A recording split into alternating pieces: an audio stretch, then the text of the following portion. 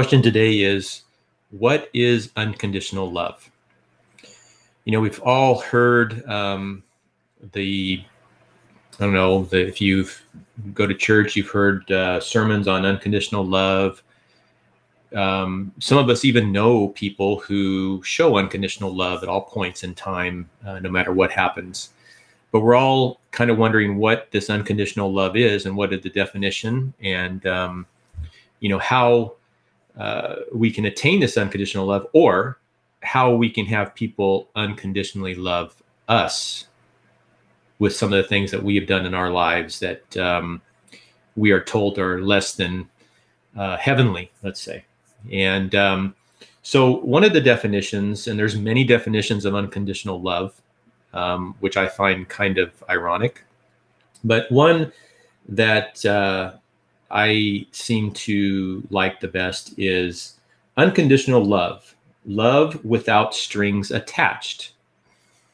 Now, if you think about it, that's great. So unconditional love without any kind of strings attached. If you make any mistakes or have any difficulties understanding what the guidelines are or anything, you kind of slip up or fall off the path, and then you're lent a hand that helps you get back up and try again, and that's unconditional love in some aspects. But these strings that are talked about, I envision strings as like puppets, like you're controlling a puppet or you're controlling something with strings. So love that has strings attached is, in my mind, is the manipulation. So sometimes people show love to manipulate, and they might think that they're manipulating in an essence of love to kind of veer. You always hear, well, I just wanted to veer him or her back on the track, and back on what track are we talking about? So what track is this? Is it your track? Is it their track? Is it God's track? Whose track are we trying to get everybody on? And the more and more you talk to people, you're going to find out that there are many different tracks, and everyone's got the right one.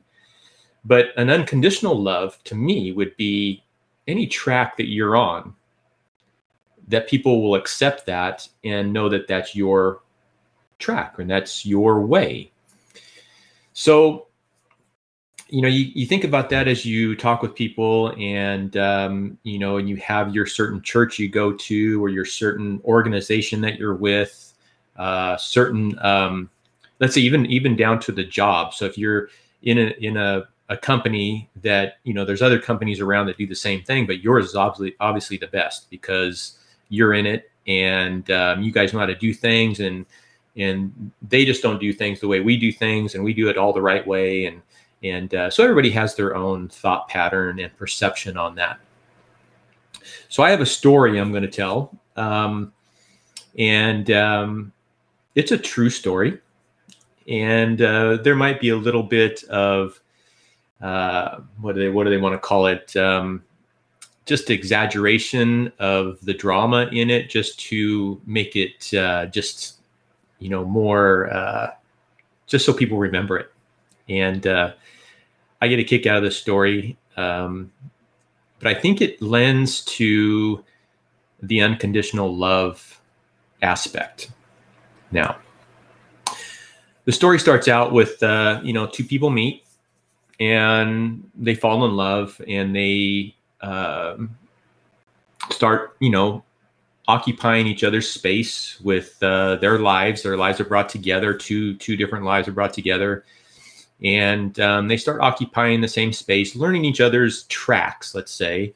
And but even though they've learned the tracks, and they don't like how they stack the toothbrushes or whatever, all that little piddly stuff that everybody kind of finds out, they have an unconditional love because they love that other person. So with that, they start creating a life together, or a track. And that track produces ups and downs, and people might call it roller coasters if you have that kind of an attitude towards it. But they, with my story, the way that I perceive it is that we started creating a life together, me and my wife, and we wanted to kind of share that life with others. Now, some people do that. They start out and they are going out with friends, and they go and have a good time, and then you have real good friends, and everything seems great. But there's always maybe a yearning to to create. So as creators, you decide to create things. So maybe you go buy a house or you buy a piece of land and you build a home, and so you're creating things together. So you're co-creators in your new track of life. And so you co-create this, and in our instance, we bought a house, and a brand new house, and we were starting out our marriage life, and everything was great. We bought you buy the typical house in Southern California, and it's on this postage stamp size piece of property, and then everything's fenced. So that's your domain, and that's your realm. Nobody crossed those lines. And so you create your little space, and it's your happy space. It's a safe space. And as you create this, you're decorating and you're creating, you do the lawns, you do the flowers, you do the trees. In our instance, we planted a lot of palm trees around our house, and created a kind of our little own garden. And then in the backyard, it's all, like I said, it's all fenced in. So we created a little rock area to where it would hold, plants and flowers, kind of a border around. And then you had grass. I planted grass. I learned how to plant grass and everything from my grandparents, and, laying down first creating the dirt to where it would be good dirt, and then laying the seed, and then putting cow manure over everything. I don't know if anybody does it like that anymore, but you put the cow manure over it, and your little realm of area, your little oasis smells like pasture for a couple weeks, especially when you get it wet. Anyways, so we created this, and you get it all grown up. You put your patio covers in, you paint it all up, and you put your decks on, and you create this space in the back that you would call like a garden, and it's your space. And it's a way to get away, kind of be around nature. You're bringing nature back into your life, which is another thing. Why do we always want to do that? That's another calling on your heart that can be talked about, I guess, at some other point. But so we created this. And then at that point in time, that wasn't enough. So we decided to co-create a human being.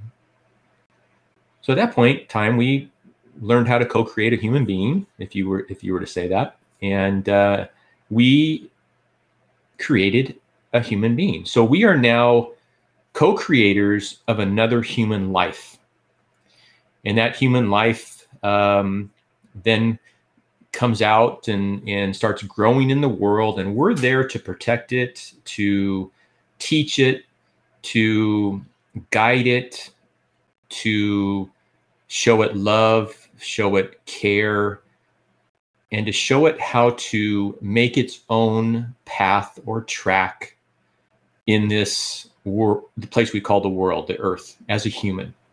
So we're trying to train this other little being to be human.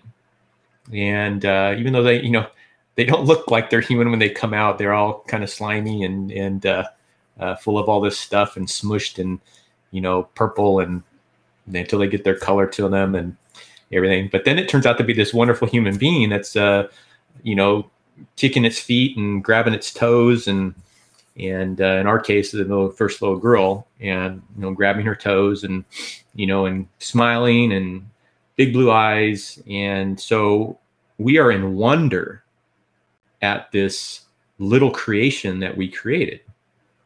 And so as we are teaching and learning ourselves and, moving forward with life, this little human being keeps growing and learning from the creators. And then we decide that, this little human being needs a little friend, a little, helpmate. And so we create another little human being, and same thing, comes out, wants to learn about life and everything. And now we have co-created two human beings that we are in charge of teaching the ways of a human being life here on earth. And as a parent, you will always, as a co-creator, you're always going to try and do the best that you can with the knowledge that you have at the time. Maybe you read books, maybe you don't read books. Maybe you're learning from your mother and father, and then learning from grandmother and grandfather, and you're learning how to raise these little human beings. And so these little human beings continue to grow throughout the years, and the first little human being, the first little girl, kind of sharing with the other little girl, and then they're kind of teaching each other things also. So in aspects, as you're looking onto it as a co-creator of this, you're seeing, hey, these little human beings are learning, and they're starting to reflect or to mirror what we have taught them, kind of like an image or a likeness of us. And so we think, wow, this is awesome. And all of a sudden we decide to create another one. So yes, we have three girls, and they're growing. We co-created three little human beings and three little sisters, and they are now running all over the house and taking care of the newborn little baby and little human being, and everything's kind of our little world. When you go outside and you're going to other places, you're kind of in the world and what everybody else is doing. But when you come in through the front door or through the garage door, you enter your world and your realm in the way you want it to be, in the way that everybody in that little circle now expects it or perceives it to be. So with that, you start growing your family, and so here's where a story comes in of things that happen, and then how you learn from that in all aspects. So remember, early on I said we created a backyard, like a little garden area, green grass, and we did that for these little humans to play in a safe space. So remember, it's all fenced in. They aren't playing in the front yard where they could run out in the street and somebody run over them or whatever, or go into someone else's yard and dogs get them or whatever. That all the things that we hear happen today in today's society. And not that it happens just in today's society, it happened before. We just hear more about it today. And so I don't know if anybody's familiar with a plumeria plant or plumeria tree. They are a pretty delicate tropical tree or plant that grows, and if you grow it correctly, you can grow it into a tree. So like in Hawaii, they are trees basically. So they're like 15 feet tall, branches everywhere, and they produce these very fragrant flowers, colorful flowers. That's what they make the leis out of. So whenever you see a lei, those are usually plumeria flowers on there, and they're very, very strong fragrant wise. And so we had one of these in the backyard, and it was about 4.5 feet, 5 feet tall. And we had been taking care of it for quite a long time. And us as creators, we took care of it and helped it grow and produce. It takes a little while for them to produce the flowers. So when they start producing the flowers, though, it's like an extraordinary event, because we're all happy that we've got these flowers now. We can put them in our little tray in the house with water, and the whole house smells like these flowers, which is awesome. And so we had this in the backyard. And one day I was out I think I was mowing the lawn or doing something, and you know how we have to do that. We have to make sure our yards look great, so when everybody drives by, that they say, "Oh, wow, what a nice yard! What man, that guy has great grass." You know, if you're a guy, you kind of understand that. That wow, look at that guy's grass. I wonder what he's doing to that grass to make it grow so green and full and thick. So we have to do that, and you're creating an outside perception of what you want people to think the inside is like, and you know, we kind of do that with ourselves too. That might be another subject to talk about maybe at another time. But created this. I'm out there mowing the lawn, and our youngest daughter. I don't remember the ages at this point in time, and if I asked my wife, she would. But the youngest was running around, walking already. So at least a year old, maybe a year and a half. Which means the other ones were 3 and 4, or maybe 3 and 5 at the time, but young, very young, all still, learning and everything. But the flower had dropped off the way I remember it. Now, my girls might not remember it this way, but the way I remember it, the flower had dropped off, and the youngest was there. And so I gave it to her and, said, "Hey, here."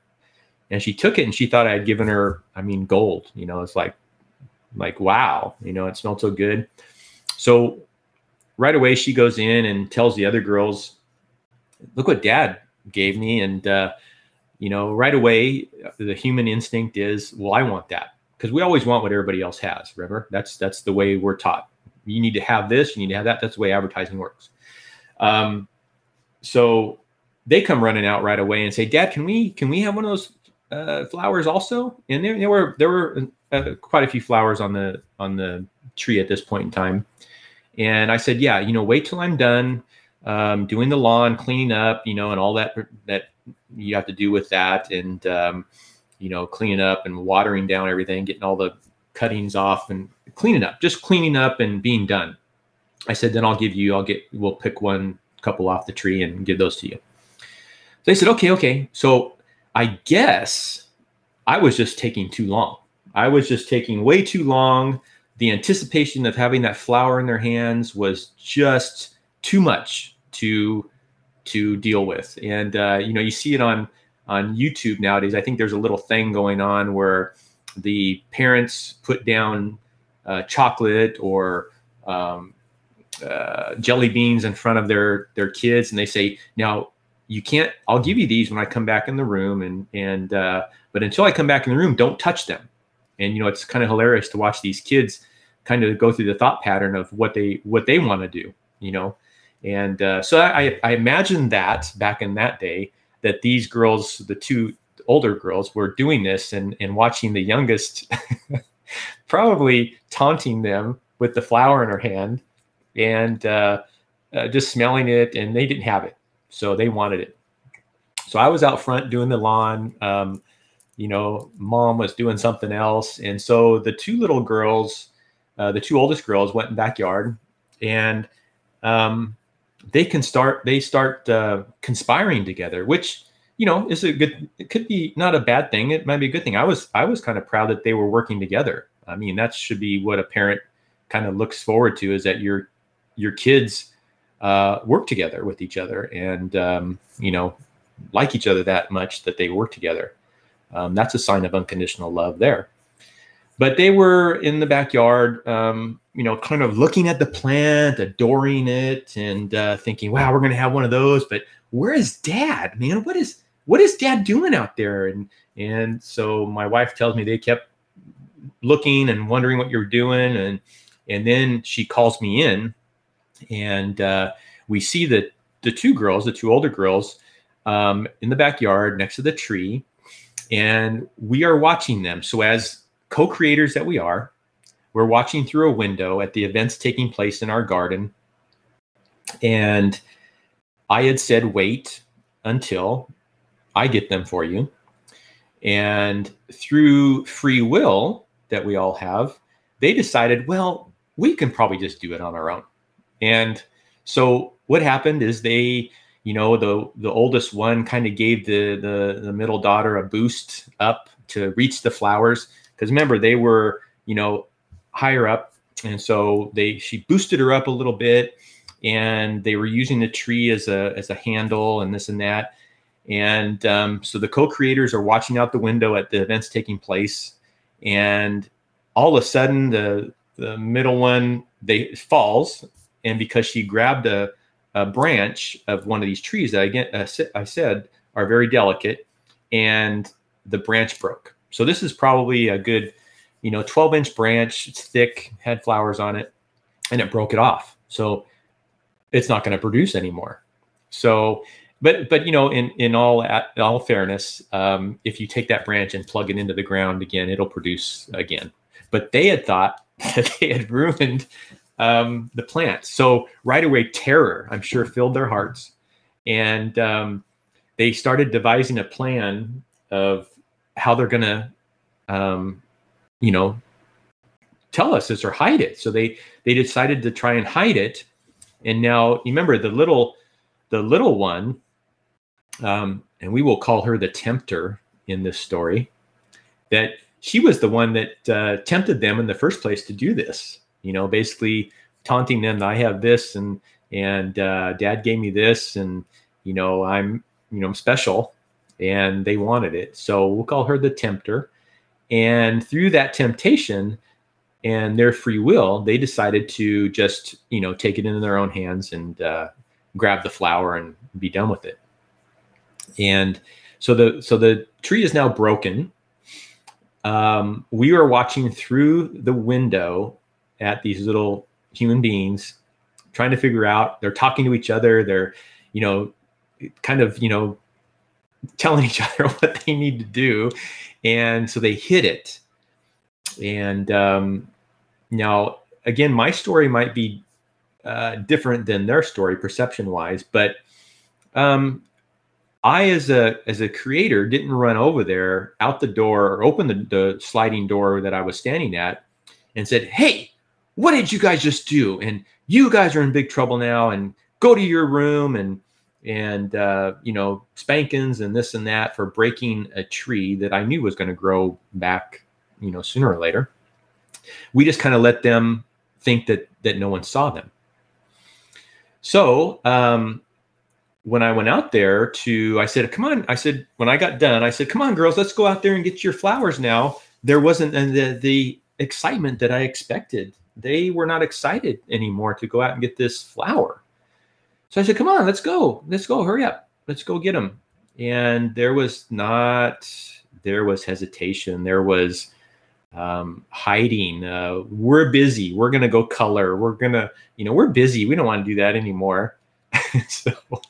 So I went out there and, I found that the tree was broken, and I said, I wonder what happened. I said to my wife, "Do you know what happened here?" She goes, "No." And I looked at the girls. I go, "Do you guys know what happened?" "No." They looked at, "No." And so we let it go. And then the way I remember it, because it was a big deal to them. It really was a big deal, but it really wasn't a big deal to my wife and I. And so we let it kind of fester for a little bit. And after a while, what I remember is they came and confessed, but they each had like a different story. And so, we let them know that wasn't the right thing to do, take it upon themselves, and that we would have, I said, wait, and we could have done it together and not had this issue where they felt it wasn't that they broke the tree, but I was more concerned on how they felt that they didn't wait, that they maybe messed up, and they had the fear of the creators coming down on them for breaking the tree. And so what we did is thought about it after they confessed to us, after they were done hiding. We made them pack their bags, and even the little tempter, we made her pack her bag, because she was part of this too, because they did it. The whole human creation in that area, in our realm, in our world, we were going to make pay for that. So we made them pack their little bags, and we sent them off, and we sent them away. And so we wouldn't have to worry about that kind of thing anymore, and have the lying and the deception and the everything. So we sent them out of the garden per se, and then we put out a warning to the police department that if you ever see these 3 little blonde-headed girls come near our house and our garden again, I want you to take them away. So that does not sound like an unconditional love story, does it? The parallel to that story is the story of Adam and Eve.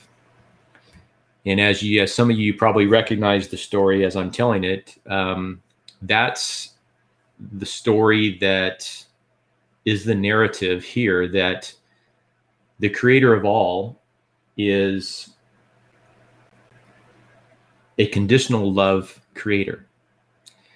You follow what I say, do as I say, and you will have the rewards. But if you don't, I'm going to send you away. And that's the story we have. And that's what everybody tries to live up to. And I think that as we try and try and try, we always think we're short of that unconditional love because of the things we do, the things we are hiding, the things that we know others are hiding that we're part of, and that we always feel separated. But then, we go through our lives and we find peace of some sorts because we're part of an organization, a religion that helps us to kind of reflect on that and say, yeah, God is a loving God, and he does forgive me. And here it is. He sent his son to die on the cross for me and forgive me of all that I've done. And from all, because, if you think about it, if you really think about it, the truth is we are being punished here in the 21st century because of things that happened back 7,000 years ago between 2 humans that decided through their own free will to grasp at something that they were told not to grasp at. And the creators watched this and said, oh no, they have done that. We can't let them eat of the tree of knowledge, and because they'll be just like us then. What does that mean? The whole thing that took place, what does that mean? And so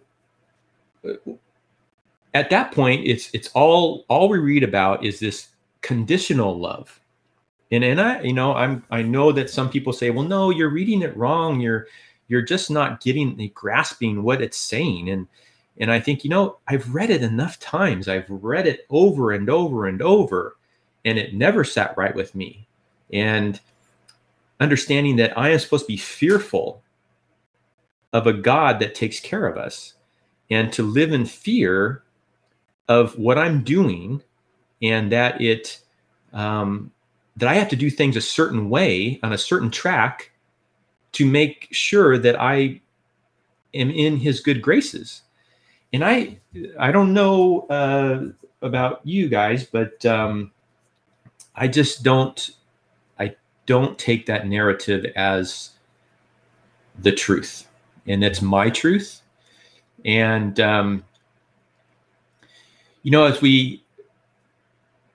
as we go throughout our life, I think that's why people are so disconnected, because they think that that's supposed to be the way, and that that's the majority of what the world thinks about, that there is this God, and he's a loving God. He's portrayed as a loving God. He's always said to be a loving God. But then we read the old scriptures, and it's always, well, we're going to conquer this little town or this little province over here, and God is with us. And we took over and we killed everything there. And because he promised us that piece of property. And this, and it goes through the whole thing. I mean, it's just mind-boggling how the creation that he created, he always wants to wipe out, and wipe out through a flood, wipe out through armies, keep away from with angels, keep away the creation that he put on this earth. And it sounds like conditional love with strings. And these strings are strings of manipulation that were put in place, I believe, that were put in place by not our loving God. And so I know I'm going to catch havoc for that, but I think they were put in place by man to control what they want others to perceive God as. But in my age now, and through what I've come to learn, and I don't know if it's learning it, but come to know what I've always known, because again, things didn't sit right with me, but I always followed the pattern that I was supposed to follow because I didn't want to deviate and be left. Basically, there's a fear of being left. First of all, nothing of fear is anything of God. So when you fear that God's going to punish you for doing something, I don't believe that is the truth. And that's just my perception. But there is some guidelines to live by that are in place that God puts down. And when you read the story about Jesus and how he came, and you don't, if you read the first part of the Bible and you are reading about all the death and destruction and the blood sacrifices and you have to do this in order to, and you have to do this, every single day, 4 or 5 times a day, and you have to do all this stuff just to keep in good graces, doesn't make sense. But then you have in the new covenant, let's say, the Gospels, you have this Jesus character that comes, the Son of God, and is put on this earth, God incarnate in human form. And he doesn't come down and say, once he starts his ministry, he says, okay, now come here, guys. We need to, I want you to follow me, you to follow me, you to follow me, and you to follow me. And I want you to grab a group of guys, and we need to make some instruments of war, and we need to have knives, spears, we need to have some horses. We need to make sure that we can fight against anything that doesn't go along with what I say. And what I say is the same things Isaiah said, and the same things that Moses said. And so they did all the fighting. Moses murdered and did this and that, and then David murdered and still a man after God's own heart. So we need to do that, see, because it's said there. And so I want you guys to start an army with me, and we need to go out and get rid of these Pharisees and Sadducees out of these temples, because they're doing all the wrong stuff. I've had discussions with them, and they're doing all the wrong things, and they just don't understand that I'm the Son of God, and all the stuff that they are having you people do is wrong. So let's wipe them out.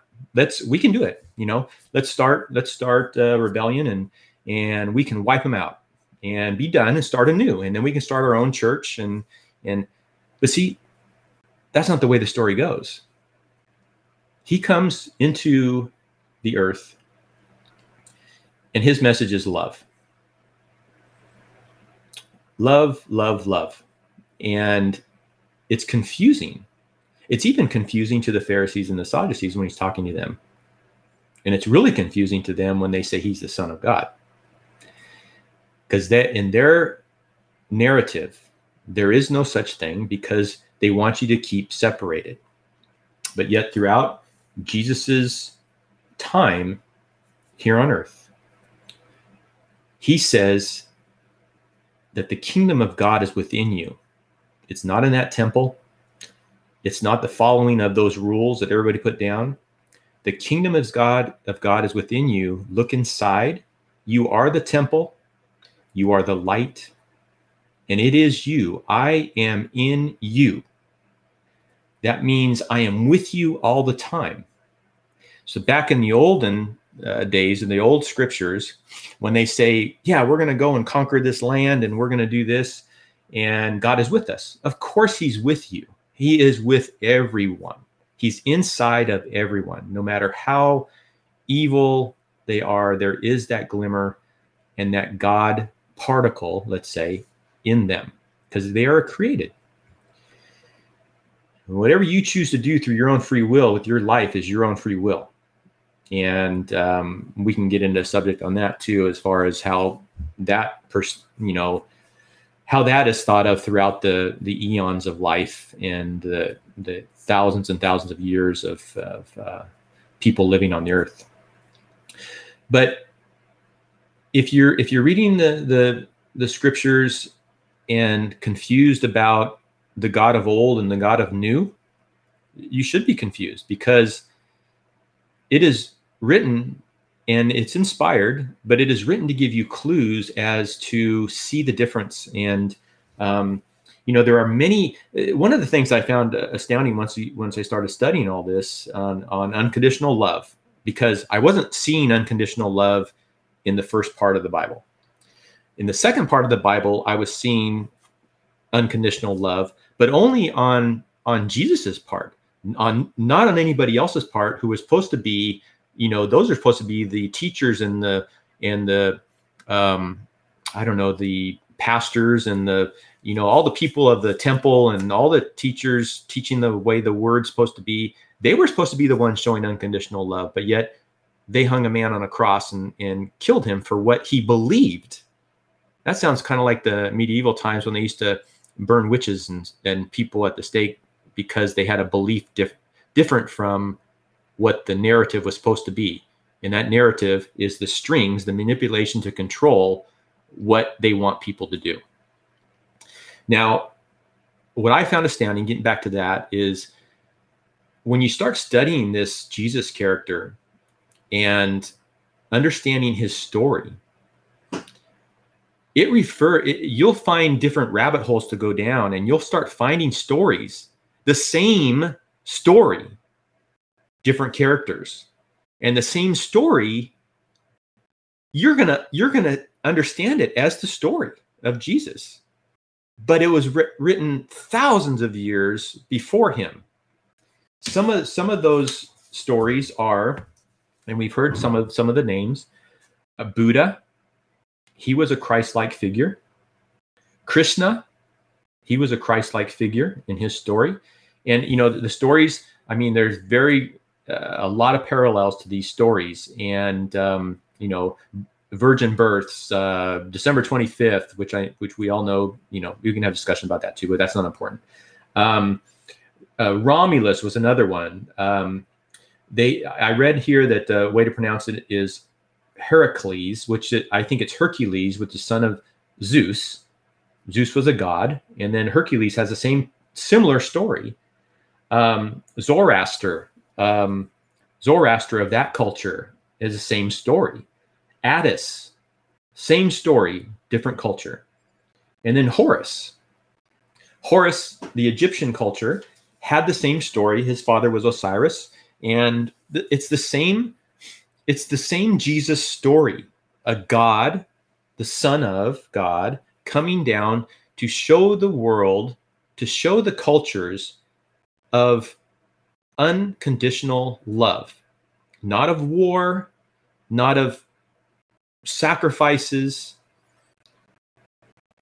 but them teaching that God is inside you, and to correct the track or the path that others may have you on, because you are part of that kingdom. The kingdom of God is inside you. Over and over again is what is said in the New Testament.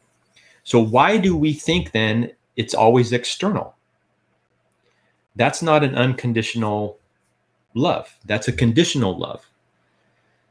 So do we know people that show unconditional love? Some of us do. Some of us might be that person. Some of us might not be that person, and you feel like, oh, I'm always trying to be that person. But I mean, at the first of the year, I put down my resolutions, and one of them is to show unconditional love throughout my life. And then, man, you go out the next day and you start driving around and there's this person who cuts you off, or going too slow in the fast lane, or, you go into the store and someone's in your way with their cart, and your unconditional love goes right out the door because it means all the time. And I think as a parent, as a co-creator of that little human life that you've created, you understand the main concept of unconditional love. And you start feeling that unconditional love. And the unconditional love overpowers you. And you want the best for that little human being that you are raising, that has picked you as their parent to help them navigate this earth. And some parents will take that and live by that, the unconditional love. And we all our families go through things in our families that are, let's say, less than positive. And some continue to love their children and others reject. And it's a shame. It really is, because that rejection is the same thing that we are taught. And it's not anybody's fault for thinking that way or trying to produce or kind of trying to mirror the image of what they're taught, because that's what they're taught. You disobey, we kick you out. You disobey, we disregard, we disown. You disobey, and I want no more part of you. It's not anybody's fault. We just have to go back into our hearts and say, that's not unconditional. Unconditional is no matter what is done, no matter what is said, that you always love your creation. Your creation is there to grow and to be in the image and likeness of you. Because again, the kingdom of God is within you.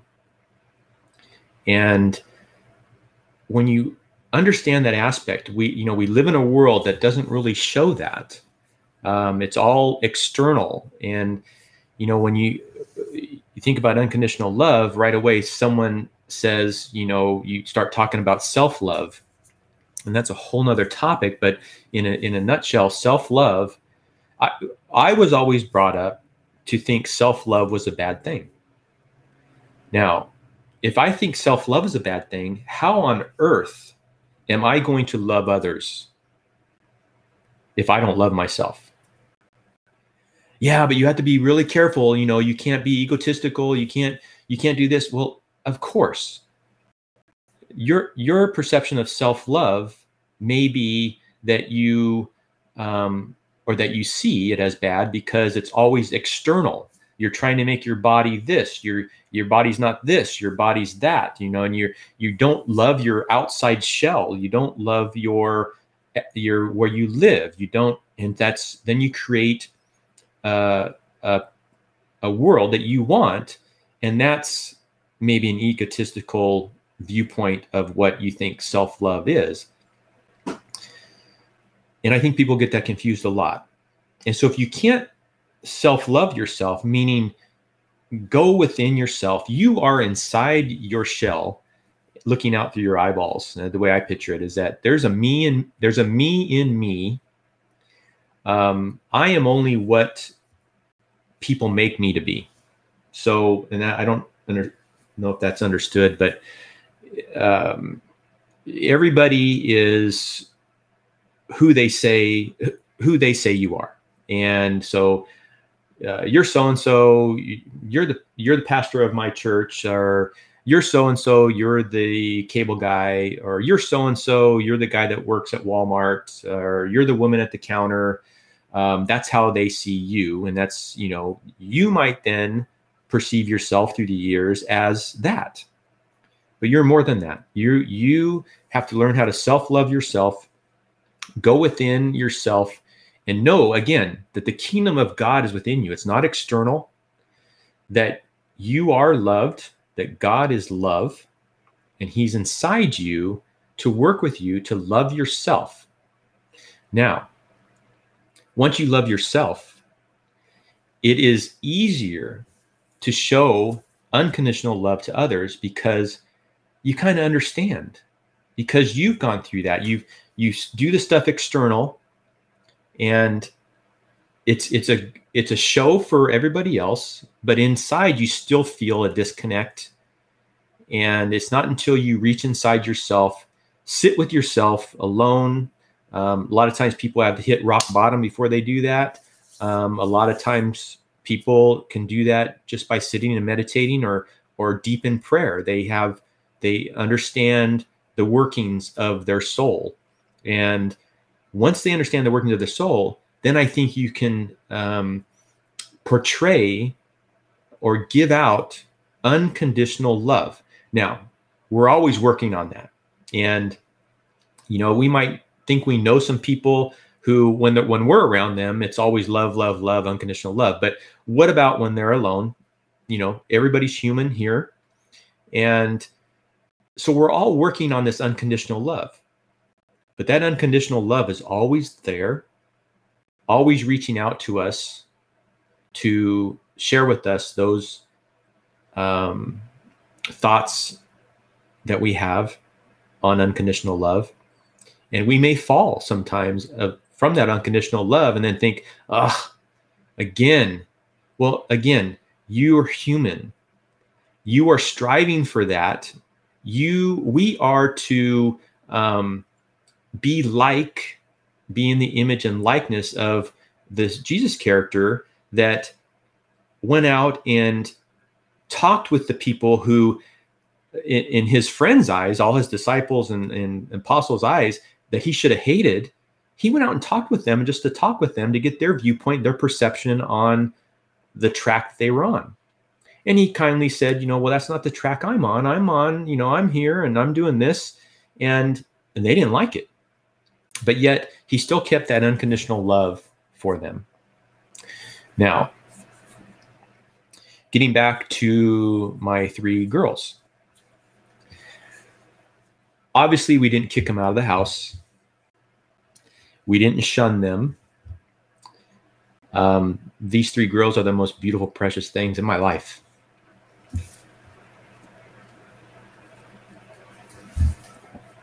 And had we had done that, it not only, if we'd have done that thinking that we were doing the right thing and shunned them, no matter how old your kids are and what you do with them, it breaks their heart. And that's the last thing I think Jesus wanted to do, was break anybody's heart. So we didn't kick them out of the house. We didn't call the cops to say, don't let them around our place. So do we think that a loving God, unconditional love, no strings attached, would do that to us, to teach us a lesson? My perception is no. I think it was written like that to control. And it has, and it's worked. But I think we are all, I think we all have the instinct or the innate knowing that that's not the truth. And as I look at that story about my girls and that plumeria tree, that's a story we've told. It was written about, and it's an eye-opening story of love. Because the only ones that felt really bad about it are the ones who were trying to hide from it. We, as the co-creators standing in the window watching that, knew that our little creations were going to make mistakes in life, and that we are just there to comfort after that and to love unconditionally, always, no matter what. So that is my understanding of unconditional love. And that's all I know so far.